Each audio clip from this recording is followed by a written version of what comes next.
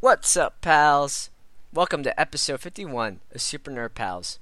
In this episode, we talk about my adventures at Katsucon 2016, and we also talk about All New Wolverine number 5. Remember, please tune in to the first episode of Anime's Weird, which came out about 2 weeks ago. You can find it on our feed on SoundCloud or on iTunes. And also, be sure to support our friend of the show, Ryan, who has launched her brand new podcast called Cannibalism and Coffee. You can check out the show notes below where you can find the links and her website. Alright, pals, thank you for listening and have a good one.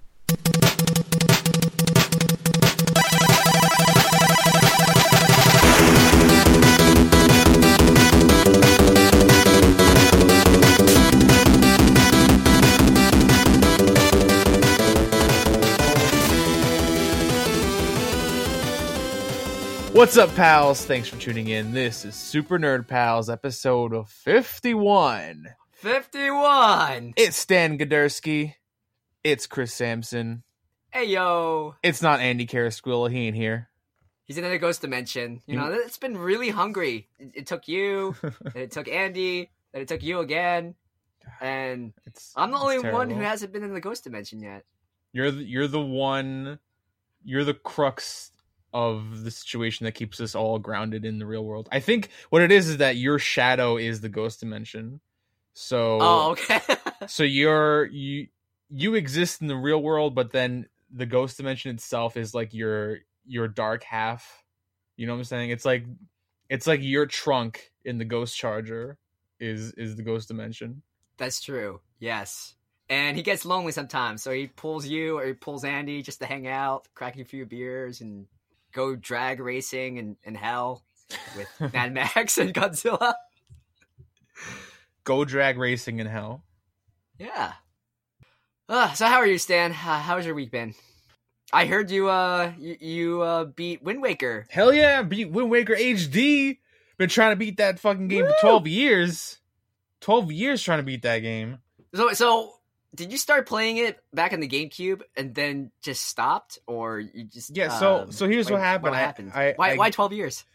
I picked up Wind Waker for the GameCube when it came out in like 2003, and so it was the first Zelda game that I ever personally owned, and it was also the first time I ever had a Zelda game and was determined to beat it, because I played Zelda before. I played like Majora's Mask, Ocarina, A Link to the Past, but I never it was never a serious endeavor. I never played it to beat it. I just was running around with the sword or whatever, going ha ha. It was never. But then Wind Waker was the first game from the Zelda franchise that ever really caught my attention, because it's just the whole sailing on the ocean and the whole cel shaded aesthetic was really interesting to me, and I just liked the whole concept, and I love the way the graphics were and everything. So I was one of the people who was into it. A lot of people at the time weren't into the way Wind Waker looked, but I wasn't the same way. I fucking thought Wind Waker was great. Anyway, so I played through Wind Waker, most of it. I probably got 90% of the way on the GameCube, and then there's this point in the game where you have to collect the pieces of the Triforce, and I think there's 16 pieces in the GameCube version, and most of them are buried at sea, and you need treasure charts to find them. So they're a pain in the ass to find to begin with, but it was 2003 when I was playing this game, so I had a shitty CRT television. The GameCube was hooked up with an RF cable. I didn't even have AV cables. It was just the one cable, so the screen looked like garbage. And I was still my memories of Wind Waker look like the Wind Waker HD version, but it wasn't like that at all, in reality. So I remember it looking terrible, but I also remember it looking beautiful. So I don't know, it doesn't match up. But anyway, so when you're getting treasure from the ocean, there's this glowing spot on the water that you sort of sail up to, and you have to salvage the treasure from the bottom of the ocean. When you get near the treasure, it disappears, so you can still hear it. It makes this little humming noise when you get near it, but the glow spot disappears, so it becomes impossible to see exactly where it is. You just kind of use your hearing or whatever. But the TV was so garbage that it was impossible to see the spot to begin with, and the sound was terrible, so it was impossible to hear where it was coming from. So it made finishing Wind Waker on the GameCube impossible for me at the time. And so that's kind of where I had a joke for a while that I had the Zelda curse. I was never able to finish a Zelda game.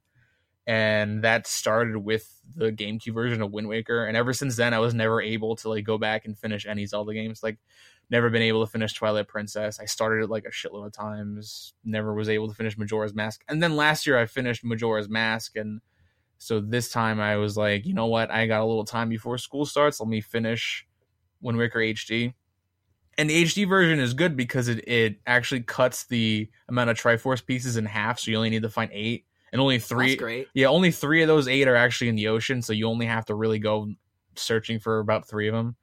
See, I don't know. I never played Wind Waker, but 16 in the ocean seems a lot. And is there like some treasure diving aspect where you have to like swim underwater and like no, you discover? You don't have to swim underwater, but there's an attachment to the King of Red Lions where it's like a claw, and you have to drop the claw into the ocean and kind of dig out the treasure from the ocean, which is just a pain in the ass when it's like, you know, when you can't see where it is or you can't hear where it is, it becomes impossible. So I think about half of the Triforce pieces were not in the ocean. So I think in the HD version there was 5 that you didn't have to go diving for. So that might have been the same as the GameCube version, but there was like at least 8 that you had to go diving for, which that's pretty insane. Yeah, it was basically impossible for me at the time. But they improved the game a lot for the HD version. They cut out most of those stupid treasure diving stuff. They gave you the Swift Sail, which made sailing on the ocean a lot faster, and it made it so that the wind was always at your back, so you never had to really take out the Wind Waker and change the position of the ocean waves at all, which streamlined sailing a lot. And you don't have to use it, but I was definitely not gonna like slowly sail across the ocean, especially since I beat most of the game the first time on the GameCube. But yeah, like I decided like screw it, like let me play through Wind Waker, and I did like slowly like would pick up Wind Waker whenever I was in the middle of playing something, like basically using Wind Waker as a buffer, as like a palate cleanser whenever I would finish something else. Like and you've been on a giant purge of like all these other titles, so you've been really productive. And how many hours did you put into the game? Probably not long, probably like 20, 25 hours. I'd pick it up, I'd play it, and I'd put it down. It's mostly because what you were saying earlier, that I was like trying to beat so many games, is because I knew I wouldn't have any time when school started. So I wanted to get as much done as possible during my break. Wind Waker was one of those games, and I was kind of picking up here and there. It was, you know, like I said, be palate cleanser. I didn't want to like I would be playing Resident Evil 0, and then I want to stop playing Resident Evil 0 to go and like fuck around in Wind Waker, because Wind Waker is like a lot of fun, and it's like it's light and whatever. I'm rambling. Wind Waker was great. It's a good game. I find it funny. Like again, like this is from like secondhand sources, but I think we also mentioned on the podcast before. But like Wind Waker was like very polarizing when it came out, and now it seems like everyone loves it, even though it seemed to get a lot of hate back in the day. Like do you remember like the reception it got? Oh yeah, I totally remember, and I felt weird about it because I was actually genuinely excited for Wind Waker when I was like a kid, you know, and like I would read about it in an issue of like EGM or something, or Game Informer, and be like, oh, this new Zelda game. I'm like, oh wow, this looks awesome. I have a GameCube. I need games for it. Why not get Zelda? You know, and I ended up really enjoying it, and it's one of my favorite Zelda games. Like it's probably tied in first place with like Majora's Mask, you know. So I feel really good about finally going and finishing it, because it's, you know, that was the start of the Zelda curse, and now the Zelda curse is like officially done. Like now that I finally went back and finished Wind Waker, and it feels good. The ending was really cool. It was the last boss fight against Ganondorf was like so awesome, and it just looks gorgeous on the Wii U. So it was a good time. It was a good time. Nice. So when are you gonna start Twilight Princess? I ain't gonna start Twilight Princess. Fuck that game. Really? Yeah, but you just don't like, or is it too long, or just I don't know. Again, you're talking to like a Zelda newbie, so I never really liked Twilight Princess. It didn't really vibe with me. I got it on the Wii, I think, when it came out. It was like one of the first Wii games that I ever got, and I wasn't into it. It was, part of me was like thinking it was Zelda Curse, but I still really don't. I don't know. There's something about playing through most of the game as a wolf and how like dark, and I don't know. Majora's Mask is dark, but I like it. But I don't. Something about Twilight Princess just doesn't really capture me. Super grimdark. I don't know. It just doesn't interest me. I'm looking forward to Hyrule Warriors. Is it called Hyrule Warriors? I think it is called. Yeah. So they're re-releasing it for the 3DS in around March, and so that's I'm. Are you serious? Yeah, I'm looking forward to that. It's gonna have like all the DLC, so you're gonna get to play as Toon Link and Tingle and Tetra and the King of Red Lions. You get to play as the fucking boat. A boat? Yeah, so you're basically. Can you fight with an oar or your sail or something? So basically, what it is you're playing as the King of Red Lions in his human form, and whenever you end like a combo or attack somebody, you turn into a boat and you hit them. Oh my god! So you like slam into he's like a transformer. He'll just transform into a boat and just like slam into somebody.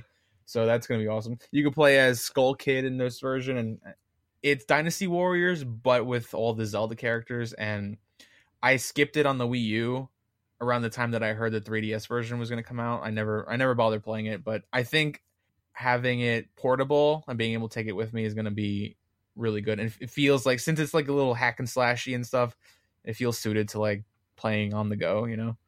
I'm so excited. Yeah, I'm like I said before, I'm picking up my 3DS really soon. And yeah, that seems like the perfect pick me up. And I love Dynasty Warriors. I love Sengoku Basara. I love all these types of like crazy over the top slashers. So the only video I've seen was with Princess Zelda, and she was launching like Kamehameha Triforce beams attacks. And like, this is so cool. I don't know anything about Zelda, but I'm picking this game up. So that's really cool that it's coming to the 3DS. Yeah, and the 3DS version is going to have Linkle, the female version of Link, and she's got like, I don't know if you heard about this, Chris, but she's got two crossbows that she dual wields, and she uses them like John Woo. She's just like, oh my god, spinning around with two crossbows. There has to be like a chicken or like a dove that slowly flies in front of her before she goes into like a bullet time gun kata combo. Yeah. Oh, that's so good. I'm super looking forward to Hyrule Warriors for the 3DS. It's definitely on the top of my list, but I'm so happy that Wind Waker is done. Like, it's such a weight off my shoulders, and I'm ready for the NX version of Zelda that's going to come out. Or maybe it'll come out. Is that confirmed? Is it confirmed? No. I know it's definitely supposed to be coming out for the Wii U, but it might. No, it's not confirmed. Yeah, but I think they're gonna do what they did with Twilight Princess and release it on both consoles. You know, because Twilight Princess was on the GameCube, then it was on the Wii. So I think they'll probably do the same thing for this. But I have the Wii U anyway, so I'm just ready for future Zeldas. Actually, I should probably go back and play Skyward Sword because I never played that one either. I should also need to play all of them. Yeah, I need to go back and play Link to the Past. I need to go and play like A Link Between Worlds for the 3DS. I need to finish Ocarina of Time. You know, I kind of want to do what Zach does with Final Fantasy, but I don't have the patience to play through every Zelda in a row. You know. Oh well, I mean, then play the ones that you like, or you're just more interested in. I'll play through them eventually. It just might take me like every year. I'll play a new Zelda or something. Because even as much as I love Wind Waker, as soon as I finish it, I was like, I need a Zelda break. I'm all Zelda'd out. I can't just go and jump into another one now. I mean, more props to Zach for having the fortitude and tenacity to do that. You know. Yeah. Plus, he played like Final Fantasy is like a 1,000,000-hour game. Yeah, and he played through all of them. And plus, he writes everything. It's like that's impressive. That takes a hell of a lot of patience. Patience I don't have. I can barely get through Final Fantasy VII right now. It's just sitting on my PS4. I got the fast forward feature. I got like all the cheats on there, and even then I'm like, so grindy. so much grindy. Like we said before, man, it kind of blows that all of our favorite games are like 100-hour games, especially me, because I want to catch up with like 15 years or 20 years of like JRPGs, and it's like I don't have the time to get them all. So. Yeah, I don't envy you. So you want to do a news flash? Let's do a news flash. Okay. After my impromptu video game review that I wasn't planning on doing. That's great, man. So Wind Waker HD. Go get it. Play it. Replay it again. It's good. All right, so news flash. So the Deadpool movie premiered this past weekend, and it's been selling like gangbusters. It broke 135 million domestic in the box office.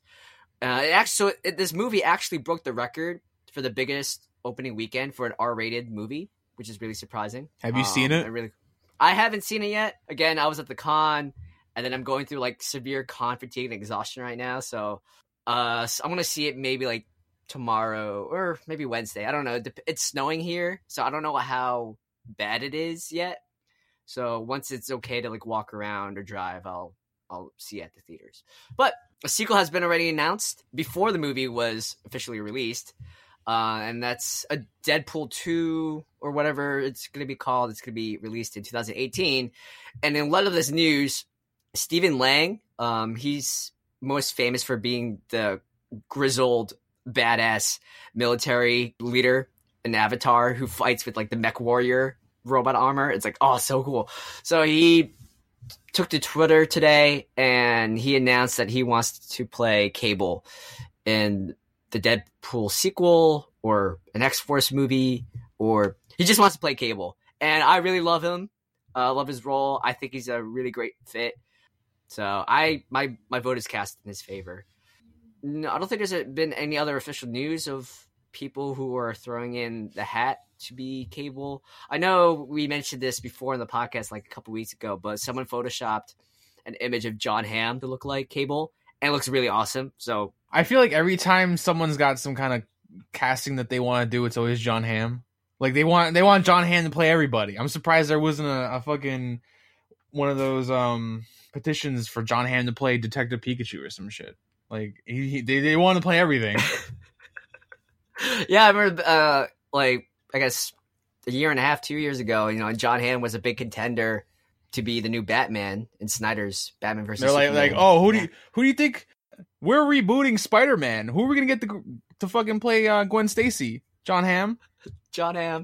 John Hamm is John Hamm. John Hamm is Gwen Stacy. Why not? Peter's love interest, John Hamm. I can see John Hamm as Aunt May. Photoshop a little wig and a little hairband. You good? John Hamm is Aunt May. I like it. Yeah. John Hamm is Aunt May and Gwen Stacy. That's how weird it'd be. That's fantastic. And Uncle Ben. Can we start a petition? And Peter John Hamm just plays everything. All of Spider-Man played by John Hamm. It'll be like the Nutty Professor, where Eddie Murphy played every role, but it'll be John Hamm as every character in Spider-Man. I think he could do it. He's a very talented actor. As long as he can go Spidey, he could be Green Goblin too.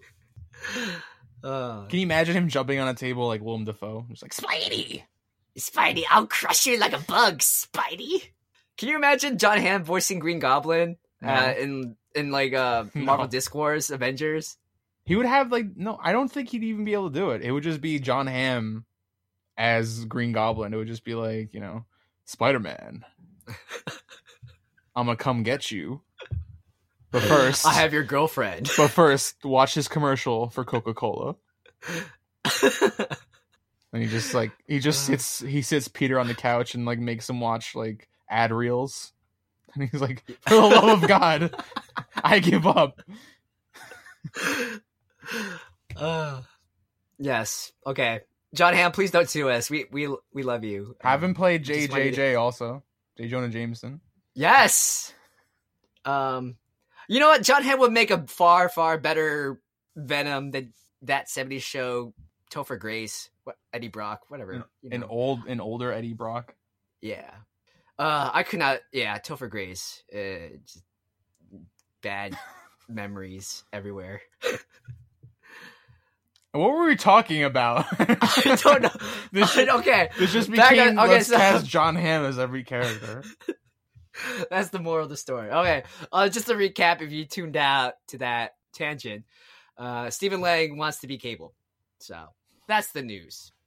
So Stan, during this weekend, the Toy Fair 2016 was going on, and there are a bunch of new toys that we're interested in, especially that was happening in New York, right?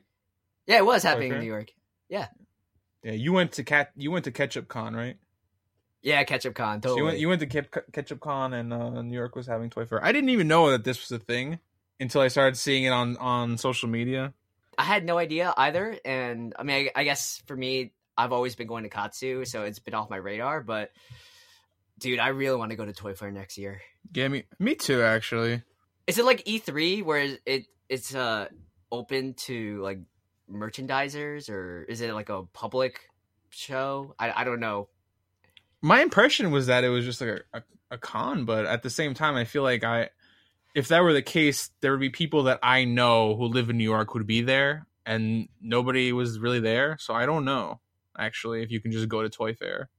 Because that seems like something that a lot of people would want to go to, right? Yeah. I want to go. I want to see some fucking toys. Whatever. Mm-hmm. Right? To me, it sounds more like an E3 trade press conference as opposed to like near Comic-Con, except it's all toys. Yeah, I think so too. Which is, well, you know what this means? We need to get into the toy game. We need to make SMP Amiibo, and it'll be awesome. We started talking about toy shit like when you came to visit, and we did that in-person show a couple weeks back where we went to Toy Tokyo and we saw all the pop figures. They showed off some really cool pop figures at Toy Fair. I'm not like super crazy huge into collecting them. I tend to buy only the characters that I really, really like, but they announced that there's going to be a Spider-Gwen pop figure, there's going to be a Doctor Strange, a Captain Marvel, Carol Danvers, Supergirl's getting one. You have like the entire cast of Suicide Squad, including your favorite Damaged Joker.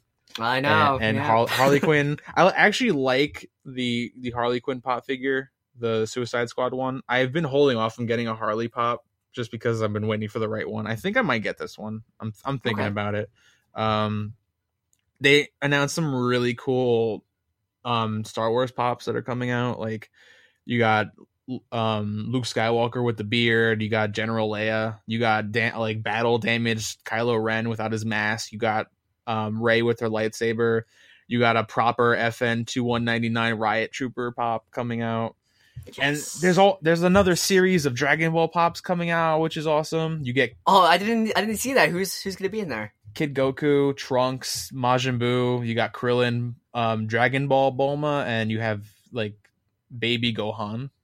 Cool. I saw the Baby Gohan. That looks so dope. I want that. I'm like looking into getting like maybe a Kid Goku because he's on the Nimbus, or like Trunks because Trunks is like the best character in Dragon Ball basically. Seriously. But there's like so many pops, and I thought I was out of the game, but they're like, here it is, Spider-Gwen. That's been the story of our lives, like the past 6 months. We're going cold turkey, and then they release like, I don't know, more Star Wars pops or more anime pops or more. Now it's Suicide Squad pops. I had like a quasi argument with Kirsty the other day that she ranks as like the dumbest conversation we ever had, where I was talking about like displaying my pops when we move in together, and she's like, "You're only allowed to have 3 out at a time," and I'm like, "What are you talking about? We're having all of my collection's gonna be out," and she's like, "We haven't found an apartment yet. None of this is going on, and you're arguing with me about your pop figure." And I'm like, I feel some kind of ways about my collection. Stan, Pop Vinyl is your god. You need to erect an altar, just like Toy Tokyo. Come on, I wouldn't go that get a far, nice shiny glass case, and keep it pristine. Open the case up every month or so, and just dust off the figures. I mean, I got some cool ones that I can't choose. I got Batman versus Superman, and I got like black and white Superman. I got Batgirl. I got, Jane Foster Thor. I got fucking Predator. I got so many. Can't just choose 3 anyway. I'm gonna have to probably have to choose 3. No, Like, to be no, you honest. can't. No, you gotta put your foot down and be like, no, I at least 4 pops. Yeah, at least 4. Yeah, with me and pops, actually don't really have a lot. I got one. I got this Jokerized Batman pop from a Loot Crate box, like in October or November, and it's not like the standard pop vinyl. It's one of the other brands or imprints, variants, whatever.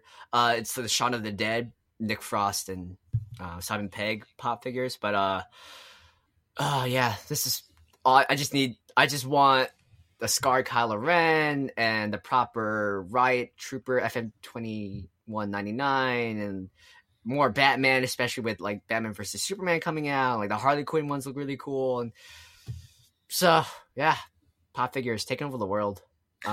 What's one pop figure, real or imagined, you would love to have right now? Anything? Saitama, One Punch Man, Saitama. Yeah, I can see that. It's really crazy. Like I was looking. Well, actually, maybe I don't know. The anime just came out or just finished up somewhat recently. So in terms of figurines, there's really not that many One Punch Man figurines.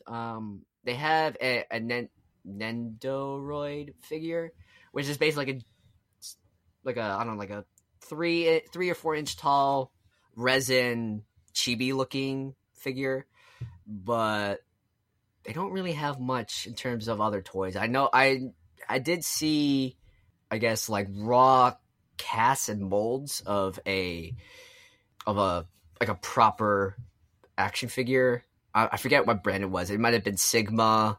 But yeah, Saitama. Or just any One Punch Man, like Sonic would be awesome. Even like Puri Prisoner, I would eat that shit up. So I would like how about you? I would like a proper Batgirl of Burnside pop, because they only released one Batgirl, and that one went out of print, and GameStop got an exclusive all black costume Batgirl, which looks like the Cassandra Cain Batgirl. No, it's Barbara, but it's more like the Gail Simone Barbara from the relaunch. Oh, okay. Yeah, it's not like she's in all black, but like you can see her face. She's got red hair, etc. Andy actually gave me that one, so that was nice. That was pretty cool of him. I would also like a Metal Gear Solid series of pops. Wait, they don't have those already? No, man. I go crazy serious? for those shit. Yeah, you kidding me? I'd buy them all. Buy them all. Liquid Snake, Solid Snake, Venom Snake. I get all the snakes. You don't even know. You don't even know the amount of snakes I'd be getting. Wait, they're coming out with a Punish Venom C-3PO, right? I mean, I guess you could like do some customizations, put an eye patch, put the horn on. You know, you could do that, right? Yeah. Cool. And for me, I didn't really keep a lot of tabs on the Toy Fair, again with Ketchup Con. So I got most of my info from Stan. And I got most of my info from like Twitter and Instagram, so not expansive. There's also that Star Wars black figure of Darth Revan, which oh shit, yeah, that so looks awesome. He's got a purple lightsaber and a red lightsaber. It's just he's my favorite like Sith character by far. So to have a really cool looking detailed action figure of him, so excited for that. Hell yeah. But I'm looking at this Kotaku article about like some of the best picks, and I'm mostly just interested in like Square Enix figures.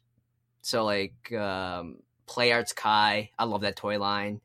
So they have this really really cool Nightwing figure that's coming out, and there's also Lara Croft from Tomb Raider, and they also teased molds of Final Fantasy VII Remake figurines. And oh my god, like the mold for Barrett looks so freaking sexy.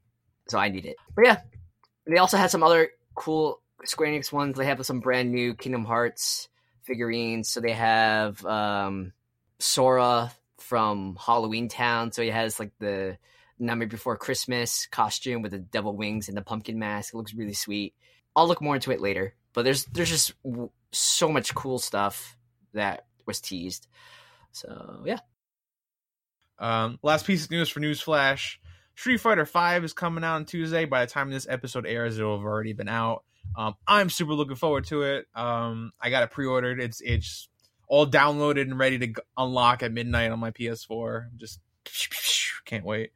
Hell yeah! I'm gonna probably pick it up. I like I said before, I got to demo it at New York Comic Con, and I played as Laura. So she's the substitute for Blanca. She does Brazilian Jiu-Jitsu with like electric stunning attacks. Oh god, I can't remember the guy's name. But he's from the Middle East and he does wind-based attacks. Yeah, I saw. And that guy looks. I think it's Rashid. That's the name that's popping to my head right now. Again, if I'm butchering this, please don't hate me. I'm very tired right now. But yeah, I'm excited for Street Fighter V. I'm probably just gonna pick up a physical copy and we're gonna duke it out. Right, Stan? Yeah. Who are you looking to main? Are you the new guys or do you have any fallbacks? So I really, really love Rashid.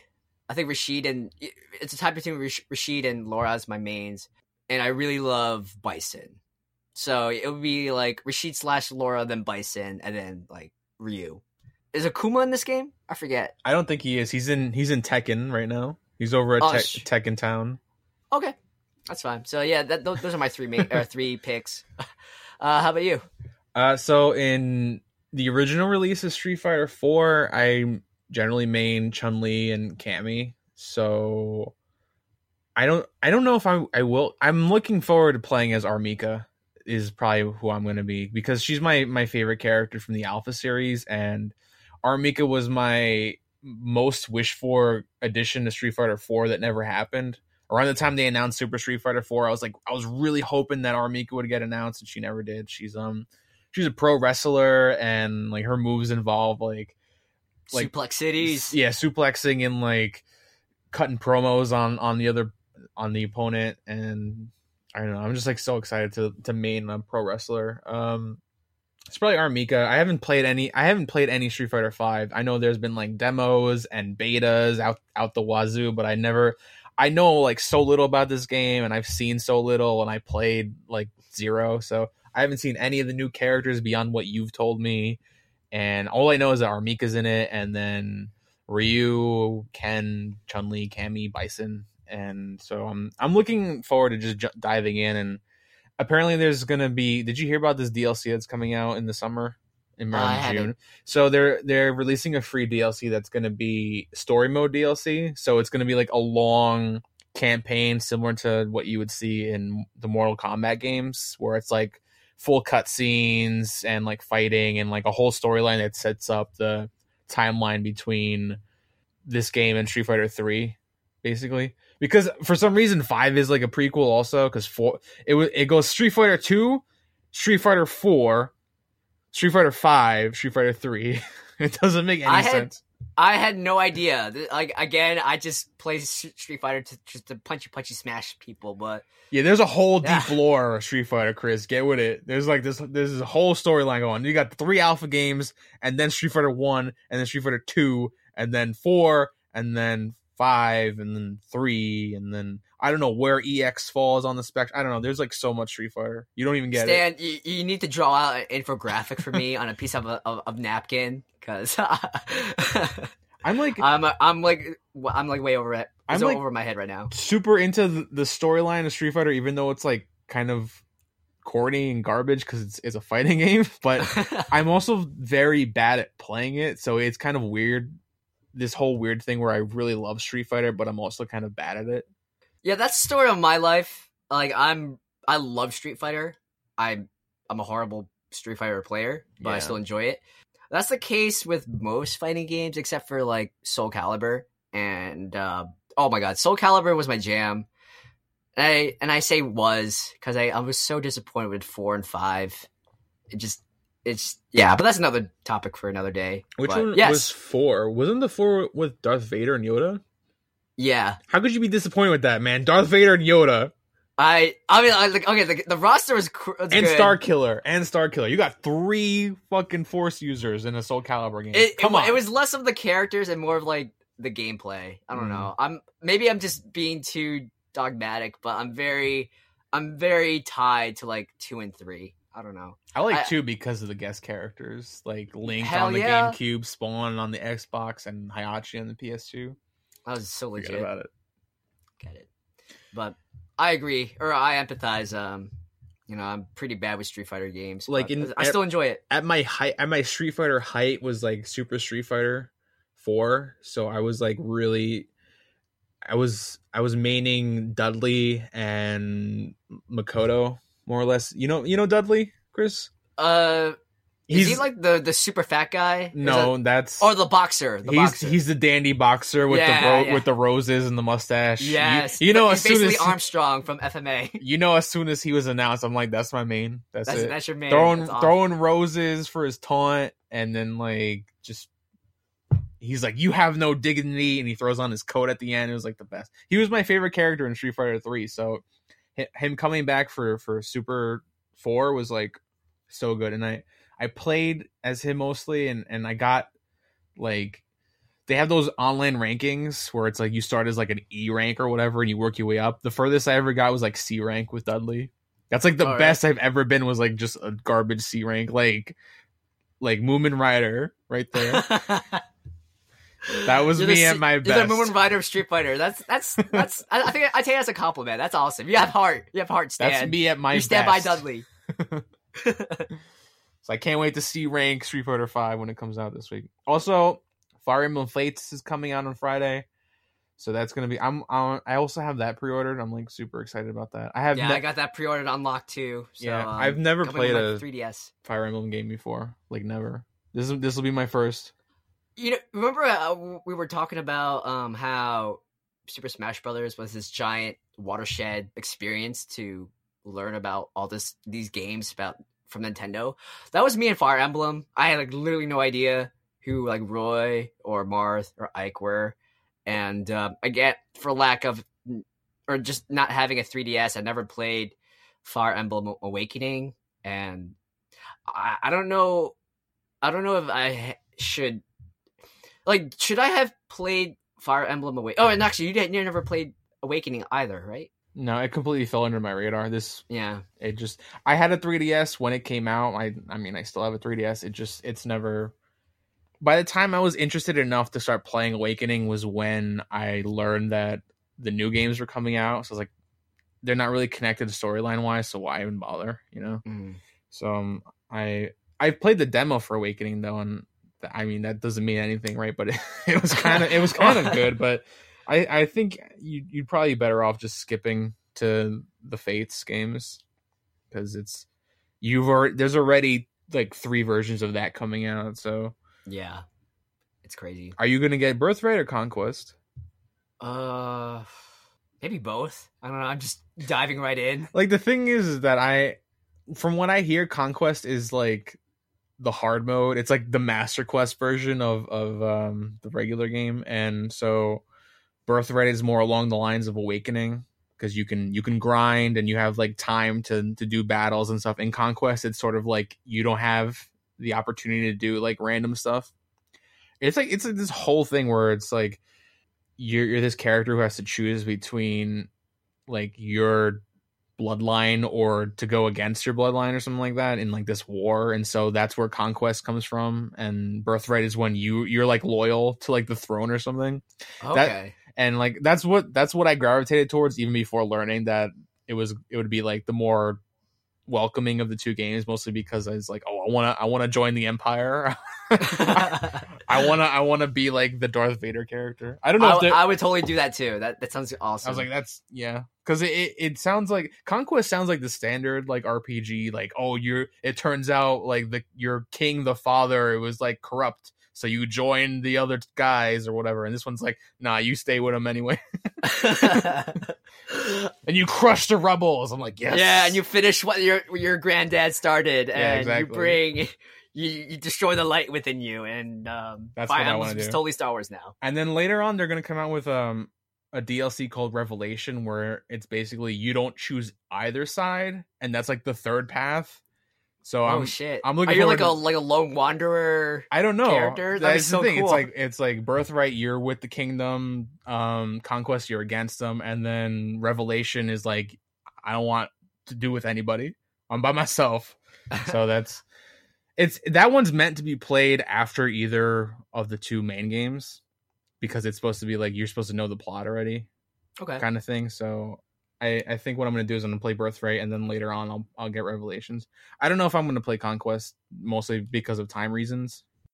So with Fire Emblem Awakening, my roommate Matt and his brother, they were really, really obsessed with that game. So Matt explained to me a bunch of the story about like how there's like time travel elements and how you can, depending on how you marry off your family, you can acquire like inherited skills, and it seemed really interesting, but it was always over my head. And then again, no 3DS, so I really feel like I'm jumping to the deep end of the pool with this one. Just like I'm going all in. I'm gonna get both games, and I'm gonna sink so many hours. Having never played a Fire Emblem, I mean, I don't know how difficult the learning curve is, so it's been getting a lot of press attention, and going into this whole phase of like JRPG binging, it's the perfect choice right now. It was like the logical choice.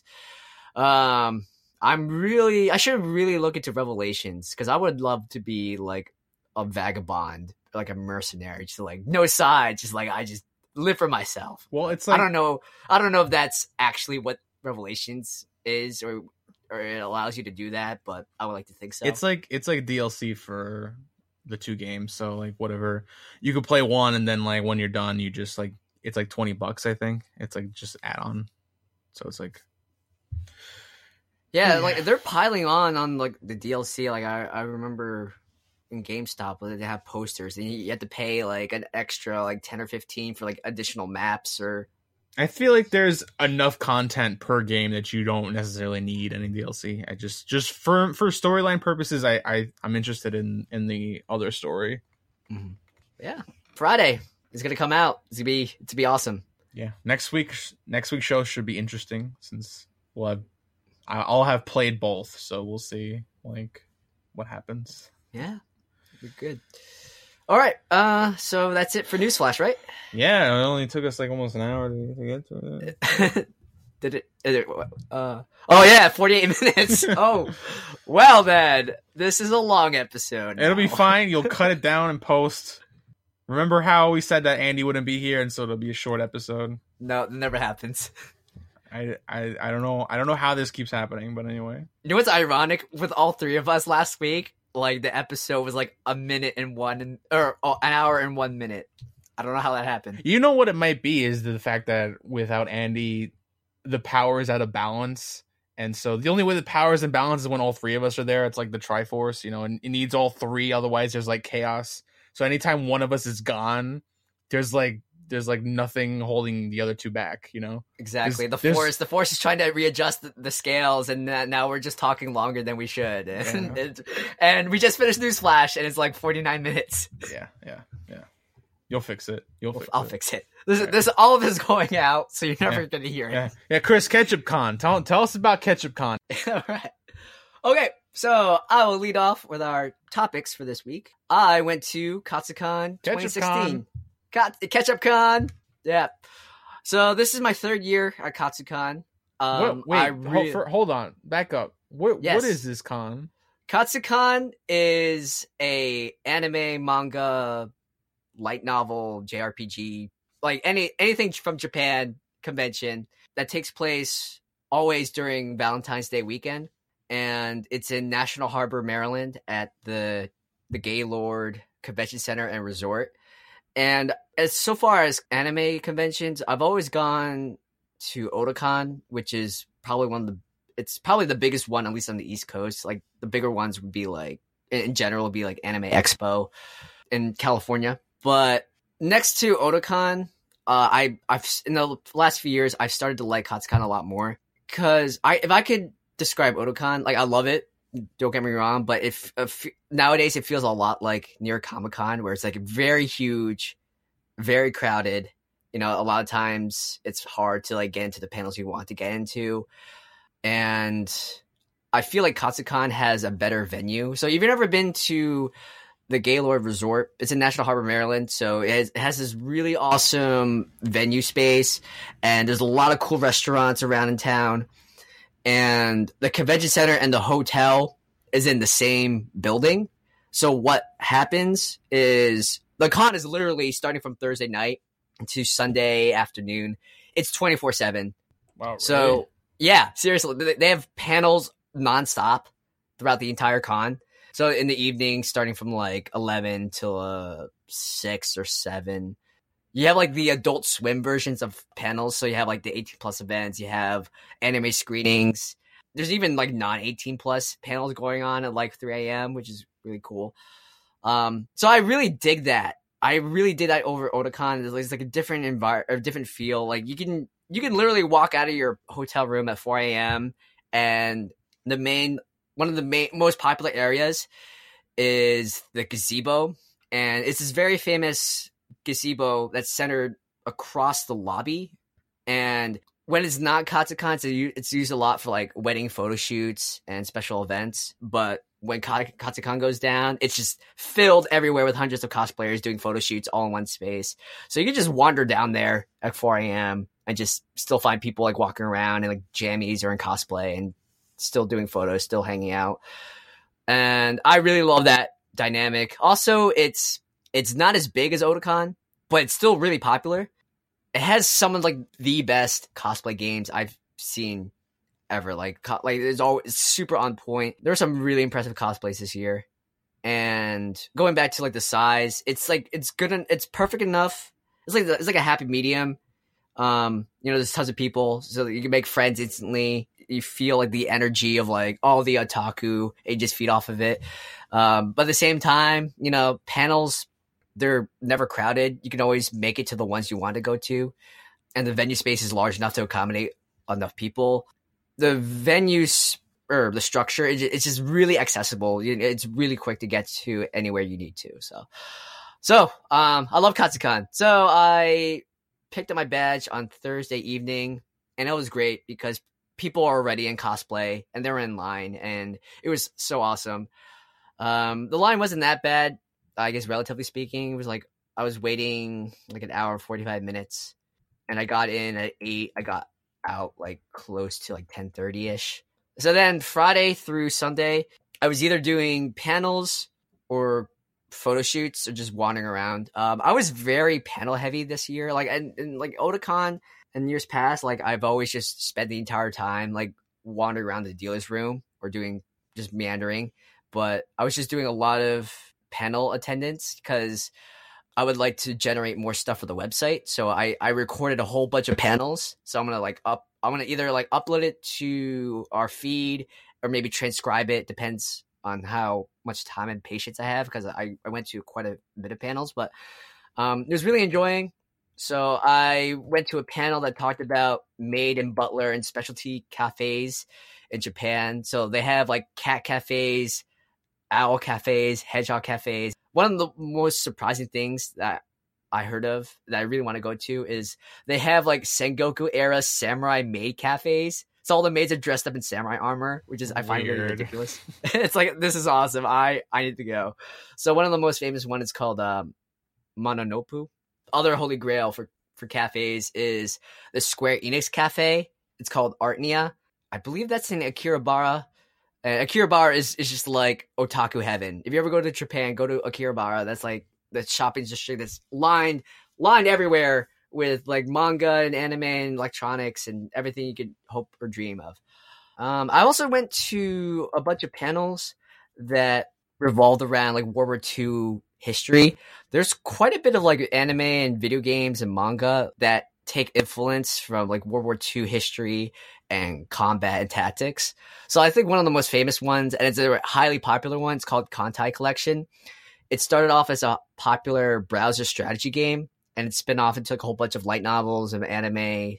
So it's basically this high school, because of course it's anime. This high school academy recruits female avatars who embody the form and power of Japanese naval ships.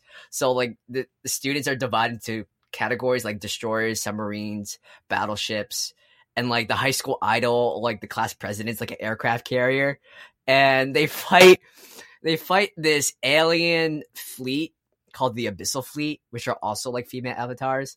And it sounds ridiculous, but the anime is surprisingly and like it's like really historically accurate in terms of like its influences. So all the characters' names and a lot of their personalities are based off of classic World War II naval ships and classes. I'm not exactly like a military history buff, so a lot of this was news to me, but I was just soaking it all in. It was really cool.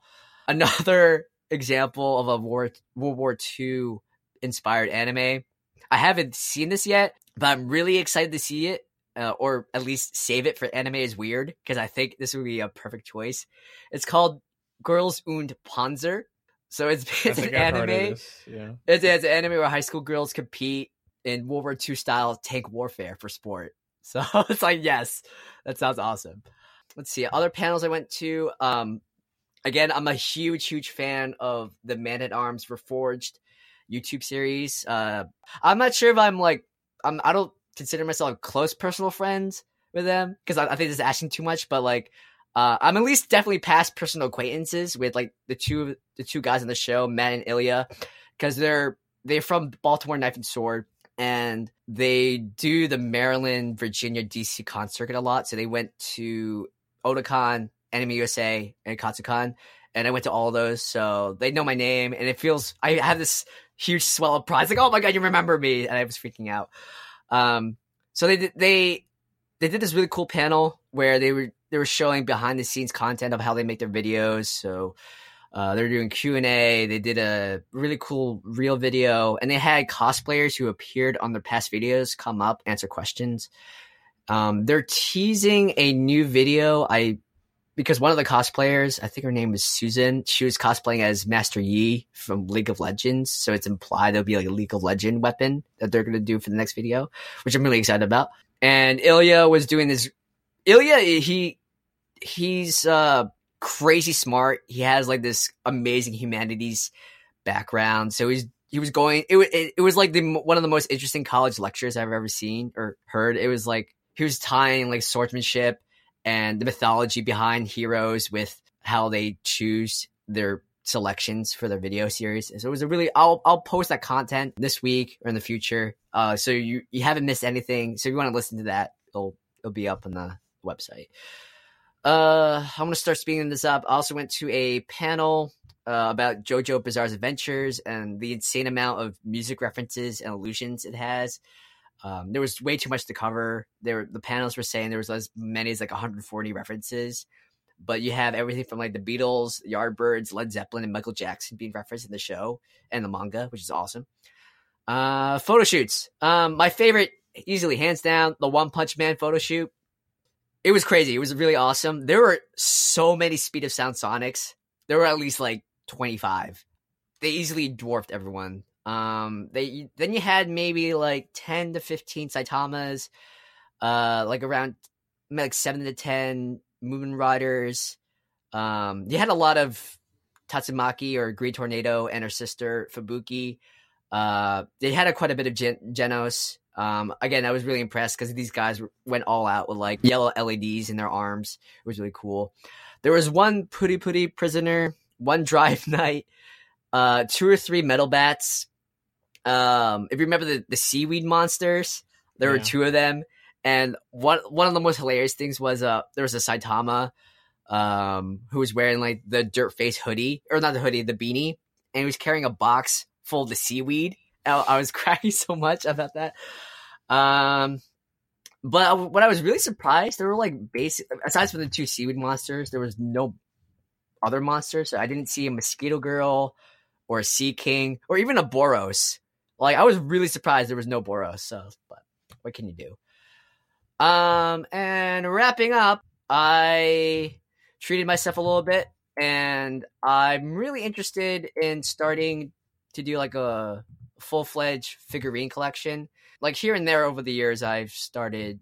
I picked up figurines that I liked. So like I have like a Dead Space statue, and like I have like that one pop figure I have, and like I have a couple more Dead Space like action figures. But so yeah, and then there was like a figurine collecting 101 panel at Katsucon, and I was kind of inspired. So I picked up there's this toy line from Medicom called Real Action Heroes, and I'm really surprised I've never heard of this before. But the Real Action Hero line, they take a lot of like anime and like DC Comics characters, and they create like these amazingly accurate figures. They're like 1/6 scale size. They're at least like 12 to 15 inches tall, and like they have like amazing detail. So I picked up a Kenshiro, a Fist of the North Star, Real Action Hero figure, and like, oh, it was so good. Other ones on my wish list is they in the past year, like in 2014, they released a Ryuko from Kill la Kill figure, and this year, 2014 they released a Ryuko. 2015 they released a Satsuki figure, and I need it because it's just like 12 inches of Kill la Kill glory. It's like, oh, I need it so badly. And then some Evangelion figures. So look up Real Action Heroes. They're a really cool toy line. I highly recommend them. Other than that, I want to pick up as many Play Arts Kai toys that I can. So like Tetsuya Nomura's redesign of Batman, or like the Final Fantasy characters they did, or some of the redesigns of Batman and Flash and other DC characters. Also really interested in the Kotobukiya Bishojo toy line. So they take female characters from DC Comics, Street Fighter, Metal Gear Solid, Marvel, and they make them all anime girl looking, and they look so beautiful and so pristine. I want them all. So, yeah. So that was my Katsucon haul. Some figurines and a shit ton of photos. Yeah, I took so many photos, so I will be posting them on the website and our Facebook page in the next few days. I have to collate them. There's just a lot. But yeah, that was my Katsucon experience, and I really can't wait for next year. You should come. Like you and Andy should come down and at least attend, like, maybe not Katsu, but Otakon or somewhere closer to New York City. We should go to anime convention. It's a lot of fun. I like the idea of a 24-hour con where you could just roll out of bed and just experience something. Yeah. I like that. Yeah. If not anime, I think you would really like MagFest. That starts this coming Thursday. Again, also at the Gaylord. So it's also that same 24-hour 7 con feel, but it's all about video games, and it's all about video game music. I think I mentioned it before, but there's a lot of like video game cover bands that show up. So I know Mega Ran has definitely played there before. The Megas have played there before. The Proto Man, Danimal Cannon. It's again like a 24-hour video game infused party, and they have this giant, like literally this huge space where they have like every video game you can think of, like arcade boxes or arcade machine boxes, and like Dreamcast, your Ataris, your N64. So you can play like games and wreck people in Street Fighter 5 for like 24 hours straight if you wanted to. So or get wrecked.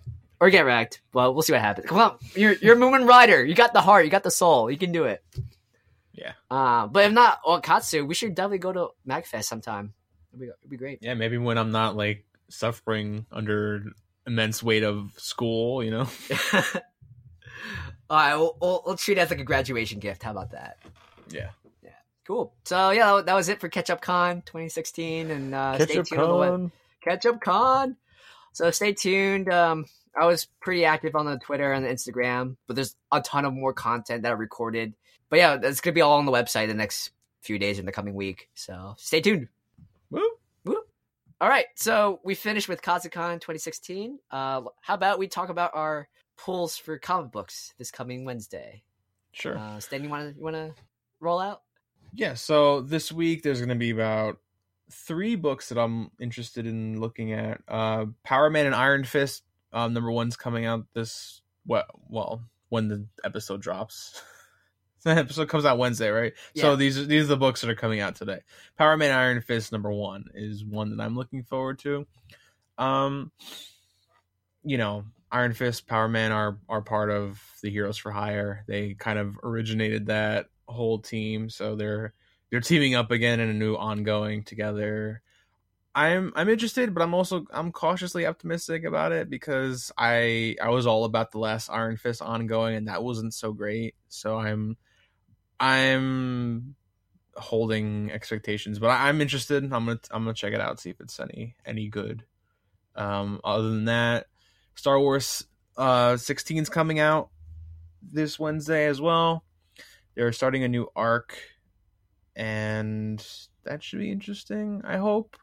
You know, like I just finished, like last issue was the Kenobi issue. I was really interested with that, and not as crazy about the main Star Wars line. So we'll see. These are supposed to be my picks, so I'm kind of down on them. No, but like Star Wars is consistently good, so I'm sure it'll be good. Web Warriors 4 are also coming out. What were you gonna say, Chris? I was just gonna say, they just need to get on that Obi-Wan ongoing that you need so much. God, I just, I mean, like, so Star Wars 16 is going to start a new arc called Rebel Prison or something, and they're going to try to bring the character that they captured at the end of Vader down to this prison, and like stuff's supposed to go down. But I guess we'll see what happens, But also, Web Warriors 4 is coming out, and I think it's supposed to wrap up the like Electro verse kind of storyline where all the Web Warriors are fighting all the incarnations of Electro. Really? Yeah. That's so why Electro? I mean, would it? I don't know. They kind of go into it where one of the random Electro characters like saw a Spider-Man getting killed in his universe by one of the Inheritors, the main villains from Spider-Verse, and he realized that overhearing their conversation, he realized that there's multiple universes or multiple Spider-Man. So he was like, I wonder if there's multiple Electros or whatever. So he kind of he enlists the help of that universe's Dr. Octopus to invent like a teleportation device to take into a different universe. And then he meets like different Electros, and eventually he meets like an Electro that's like a billionaire, like a Lex Luthor type. And he creates this whole interlocking, like almost like an electric web of supervillains, like that hop through time and like use their electric power to like steal shit. Wow! And so they cross paths with the Spider-Verse characters, and so they're having this whole blowout now. And I think it's about to end in issue 4. I've been following it. I haven't been following it as closely as other series, but it's whenever I do read Web Warriors, it's funny. It's the art's pretty good, and you get some cool moments by some lesser known Spider characters. Apparently, in issue 4, there's supposed to be 2 Spider, like it says Titanic characters from Spider-Verse are supposed to show up for the big fight between the Electros, and I'm hoping it's Spider-Man and his giant robot. Like I'm so hoping. I know one of them is going to be like Uncle Ben, like Super Spider-Man Uncle Ben, but I'm hoping the other one is Spider-Man because that would be so fucking cool. Spider-Man needs more ongoing, just more screen time, more comic book time. He should be part of the Web Warriors, man. There's no reason not to. Oh, come on, just giant mechs. That makes any comic better. Honestly, I would be more interested in having Spider-Man being there and Spider-Man Noir not being there. Like, as cool as Spider-Man Noir can be, he's not as like interesting. He's just kind of like a really grumpy Peter Parker, so I would much prefer like somebody crazy like Spider-Man, or even like bring back Superior Spider-Man in some capacity. Just, I don't know. Is Ben Reilly Scarlet Spider in this? Because he's dead. He's always fucking dead.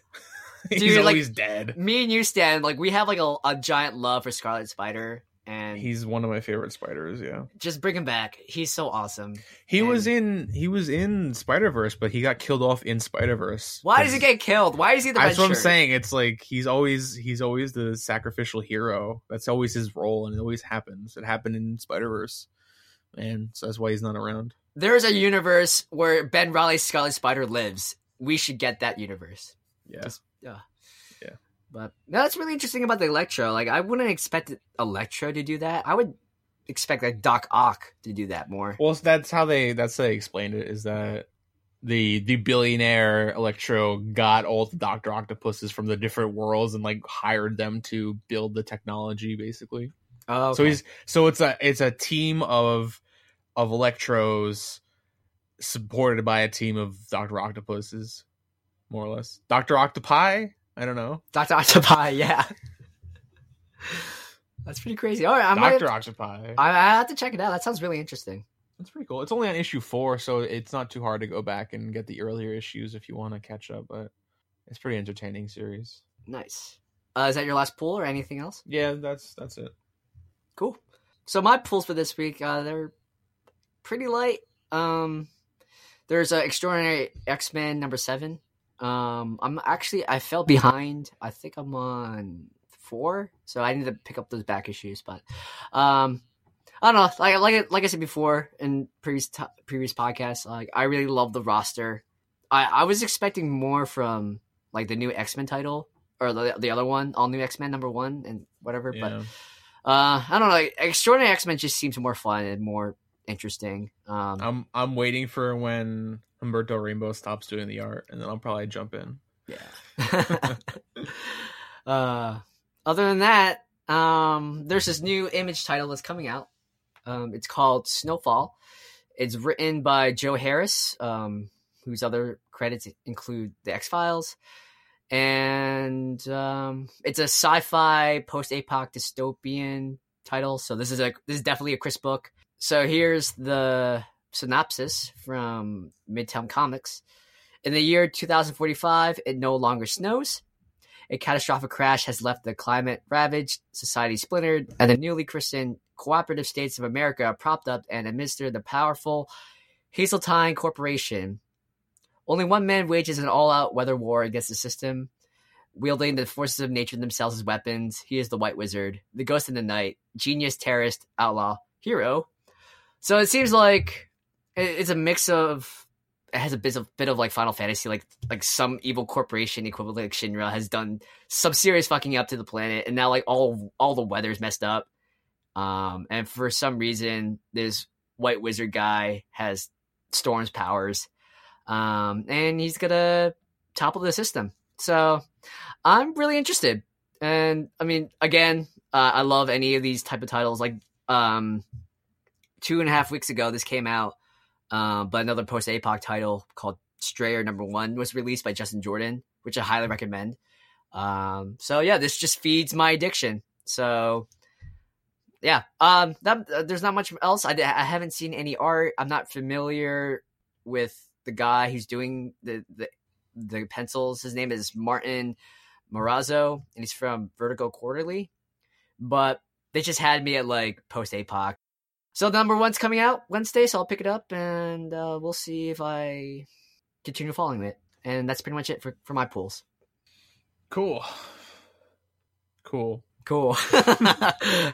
Right on, Stan. So what's your topic for this week? All right, so last week I picked up All New Wolverine number 5, and I figured I'd take a few minutes to tell you about it to close out the show this week. Hell yeah. Have you been following All New Wolverine, Chris? Again, I've been in general following behind a lot on reading. More of my time's been eaten up by anime binging. So, but I could catch up, or I could wait for the trade paperback. I'm not sure yet, but yeah, we'll see. So I'm just behind on everything in terms of comics. So I fail. That's fine. Anyway, so yeah, this week I picked up All New Wolverine number 5, written by Tom Taylor, art by David Lopez and David Navarrete. I really like All New Wolverine. I'm not vibing too much with her clone character sort of supporting cast, but it is what it is. It's a lot. It's a really fun book. Every month so far, she's been sort of meeting up with a different hero or villain in the Marvel Universe. Last issue 4, she met up with Doctor Strange and had Doctor Strange try to help her with her problem of trying to sort of save her clone sisters. The end of last issue, one of her sisters, Zelda, has this problem where she's sort of dying, and it turns out that these sisters of hers, these like clone dolls, have a problem where they can't feel any pain. and that's because they have these nanites in their brains or whatever that is sort of blocking off their pain receptors and like their emotions or whatever. And so Laura's trying to sort of save them and also cure them of this problem. And she enlists Doctor Strange's help last issue, and that sort of didn't work out properly. But the cliffhanger last issue is that she's going to try to get the Ant-Man costume and kind of shrink down and go inside Zelda's like body to attack the nanite robots in her blood or whatever. That sounds awesome. Yeah, so she meets up with Wasp, Janet Van Dyne, who is the owner of Pym Laboratories at the time now. And so there's initial like resistance of like why are you kind of here, but they kind of team up pretty quickly when Laura lets her know that Zelda's sort of dying and she has these nanites in her blood. So Wasp and Laura in the Ant-Man costume kind of shrink down and get injected into her clone's bloodstream, and it's a pretty cool book because half the book is her inside, her clone's blood, like fighting robots inside of her blood. I want to see that in like an animated form or movie form or even like a fan film live action. That sounds so dope.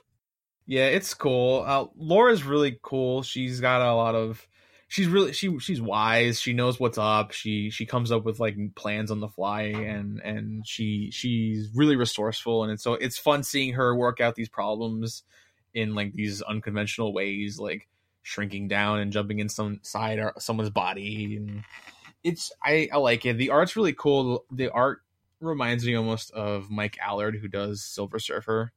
It's nice. It's nice art. Cool. It's sort of cartoony, but like not cartoony. I don't really know how to describe it.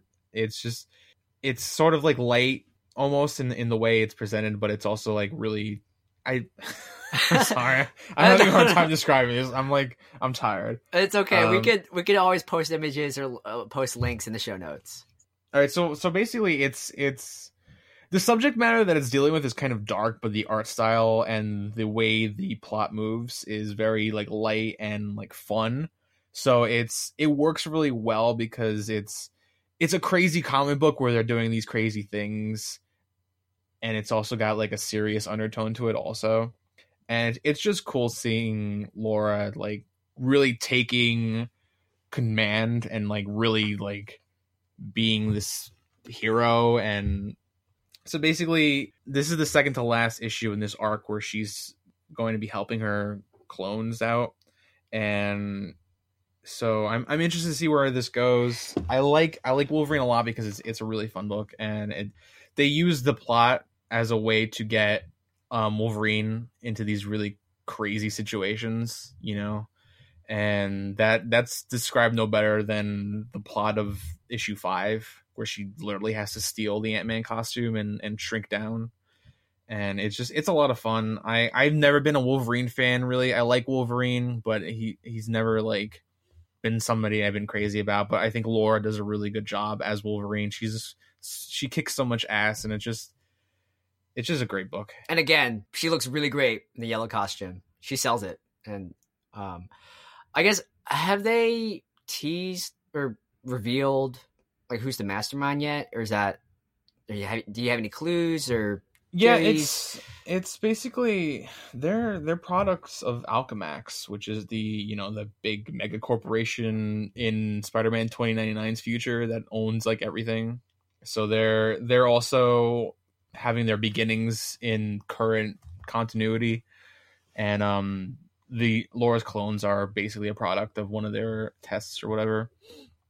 So they're more or less the big bads, and the end of the issue has them, not to give too much away, but has them kind of going to take the fight to them directly. So you have Laura and her clones teaming up to go basically kick some ass next issue. So that'll be interesting. I can't wait to read that. I'm really excited for this book, and so thanks, Dan. Yeah, so I'm gonna redouble my efforts to catch up on the books because that plot premise just blows my mind, and that's really creative. And I love that dynamic of her just teaming up with a new hero, like almost every issue. I think that's really cool because then it establishes more within the Marvel universe, and it explores opportunities. Like I said before, she's being thrown into these crazy situations. So this is still a very new Wolverine. So she's still trying to find her rhythm, her pace, or trying to fill the boots of Logan. And I dig this. Yeah, I like it a lot. I love the fact that it's like kind of like a tour of the Marvel universe through Laura's eyes, and you get the connection to the X-Men and you have the connection to the greater Marvel universe. And my favorite part about All New Wolverine is that nobody questions the fact that Laura's Wolverine now. Everyone just sort of buys the fact that she's this like kick-ass superhero, and like she totally owns the Wolverine mantle now. Like there's no one like saying like, oh, like this is not Wolverine, this is like Miss Wolverine or some shit, you know. It just I just love that she's this commanding like kick-ass force to be reckoned with. And you know, the art's really good. The writing, Tom Taylor does the writing. He's really good. He does Injustice, the Injustice comic book. He's done Batman, Superman. He's done a lot of cool stuff. So he does a really good job with Wolverine, and her characterization and the art is just always on point. And so it's really fun. It's really action packed. It's got a lot of cool character moments. It's got some humor, and it's got a lot of interesting like curveballs thrown in every issue so far to keep you interested. It's never like, it never feels like it's sort of stagnant, because you have the Wasp and the Ant-Man suit this issue. Last issue was Doctor Strange. The issue before that was Taskmaster. So there's just like a lot of cool stuff going on in All New Wolverine. Nice. Who would you want Laura to team up with? Old Man Logan would be cool. Mm-hmm. All right. I would like to see her like team up with maybe, I don't know, like Thor. Yeah, Jane Foster Thor would be cool. Great. I would like to see her team up with maybe Iron Fist and Power Man. That'd be pretty cool to see. That'd be awesome. You know how in Miss Marvel, like Kamala Khan, Miss Marvel, she had like a friendship with Logan. I would love to see Laura and Miss Marvel just become buddies and take on. Oh, actually, well, I guess that would be kind of conflicted, because like the whole Inhumans versus mutants drama that's going on.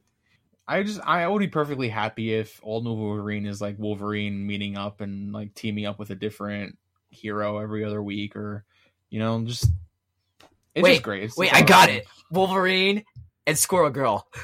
Hell yeah, man! Hell yeah! Speaking of Squirrel Girl, man, read Squirrel Girl. It is so funny. Mm-hmm. I'm probably talking smack about like Thanos or Galactus. I forget. You remember you showed me that comic panel? Yeah, Squirrel Girl is so good. I picked up the not to get way off topic, but I picked up the first 4 issues of the relaunch of Squirrel Girl, and I'm reading through it now, and it's so funny. I'm gonna spend time on a future episode to talk about how good Squirrel Girl is and how much you need to read it. But now, definitely read All New Wolverine. It will not disappoint you. Excellent. Well, I'm sold too. So, thanks for the plug and the review. No problem. Sorry I ran in circles for a while. Nah, it's fine. We're sorry, guys. We're just running on fumes. You know, stand up with school, me with con fatigue. So, you know, and Andy's not here. Oh, Andy. But so I think that wraps it up, huh? Yeah, that's it for the week. So yeah, thank you guys for listening. This was Super Nerd Pals episode 51. Sorry, we're a little wacky this week. Like Chris said, we got a lot of stuff going on right now. Andy will hopefully be back next week. We'll have a more regular episode where we can keep ourselves in check and not like run off the rails here like we did this week. It might not. It may be more than regular because it's the new 52. 52, right? You know? No, maybe not. No. Okay, we'll see. I'm clearly more excited. You were too excited about that. Okay. Yeah. You need to check yourself. Yeah. I'm sorry, Stan. It's all right. It's okay. You're allowed to feel emotions. Woo. Yeah, I'm Stan Godersky. You can find me on Twitter at Stan Doom. Chris, where can we find you on the internet? You can find me on Twitter at Kyo Ninja for Hire. That's KYO Ninja for Hire. You can find Super Nerd Pals and its various social media presences on supernerdpals.com. That's where we post new episodes. We have links to our Twitter feed, our Instagram feed, Chris's blog, which he started, and eventually maybe I'll write something too. Like, we'll see. Hell We'll yeah. We'll see how time goes for me. But Chris has got some cool anime articles up there that you should read. Facebook.com/group/Super Nerd Pals for all your community chatting. Send us an email. Get in contact with us somehow if you want to, ask us some questions, get on the show, give us some feedback. Please rate us highly on iTunes. Give us 5 stars. If you don't want to do that, you suck. No, I'm just kidding. Thank you for listening. Tell your friends. Tell your friends. Share the show with a friend or a loved one, or someone you like or someone you don't like. Just tell somebody. Yeah, have a about the podcast show. listening party. Those happen, right? Yeah, do something like that. Give us some 5-star ratings on iTunes or on Stitcher or on SoundCloud or wherever you hear us. That gets us a better opportunity to reach out to other weird nerds like us. You could find Annie on Twitter at I don't know. Sweet Justice One. That's ONE. Yeah, that there. Tweet at him and tell him that he's a jerk for being in the Ghost Dimension. Yeah. This week. Yeah, we'll rescue him. Don't worry. Yeah. Also, I wanna do a quick plug before we wrap up the show. Friend of the show, Ryan, has launched her own podcast, and it's available now. Yeah. Coffee and Cannibalism. Cannibalism on Coffee, but that's okay. Yes, is it that one? Yeah, it's that one. That I'm one. sorry, Ryan. I'm real tired. I wanted to give you a shout out, but I'm tired. Ryan, we love you. Cannibalism and Coffee. And it's available on SoundCloud and iTunes, and I believe they already posted the first episode. I think the second episode comes out Thursday. But yeah, we'll bother Ryan, and we will totally include it in the show notes. And please support her. She's been a really awesome friend on the show. An honorary nerd pal, a reserve member, Exactly.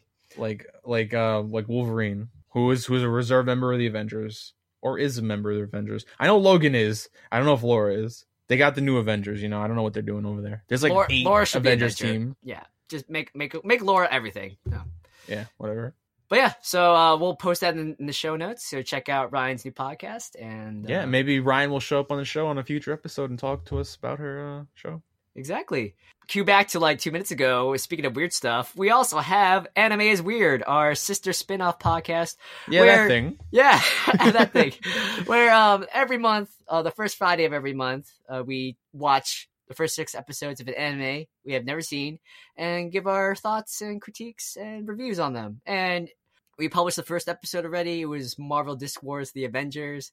It was a lot of fun. The next episode comes out Friday, March 4th. And we're going to be reviewing Codebreaker. It's going to be interesting. Cause, it's a show. Yeah. I promise you it is a show. It's a show. It'll be there. Yeah, so that's also on the same RSS feed as Super Nerd Pals. So if you're not... Do nothing extra. Yeah. Just subscribe to Super Nerd Pals. Exactly. So stay tuned for everything. And yeah, this will be a good one. Yeah, so that's it, right? We're done? We're done. Go to bed now? We're going to go to sleep? Power naps all the time. We're going to go right to bed now. Thanks, guys, for listening. And we will catch you next week. Peace out. Have a good night. Bye. Thank you. Woo!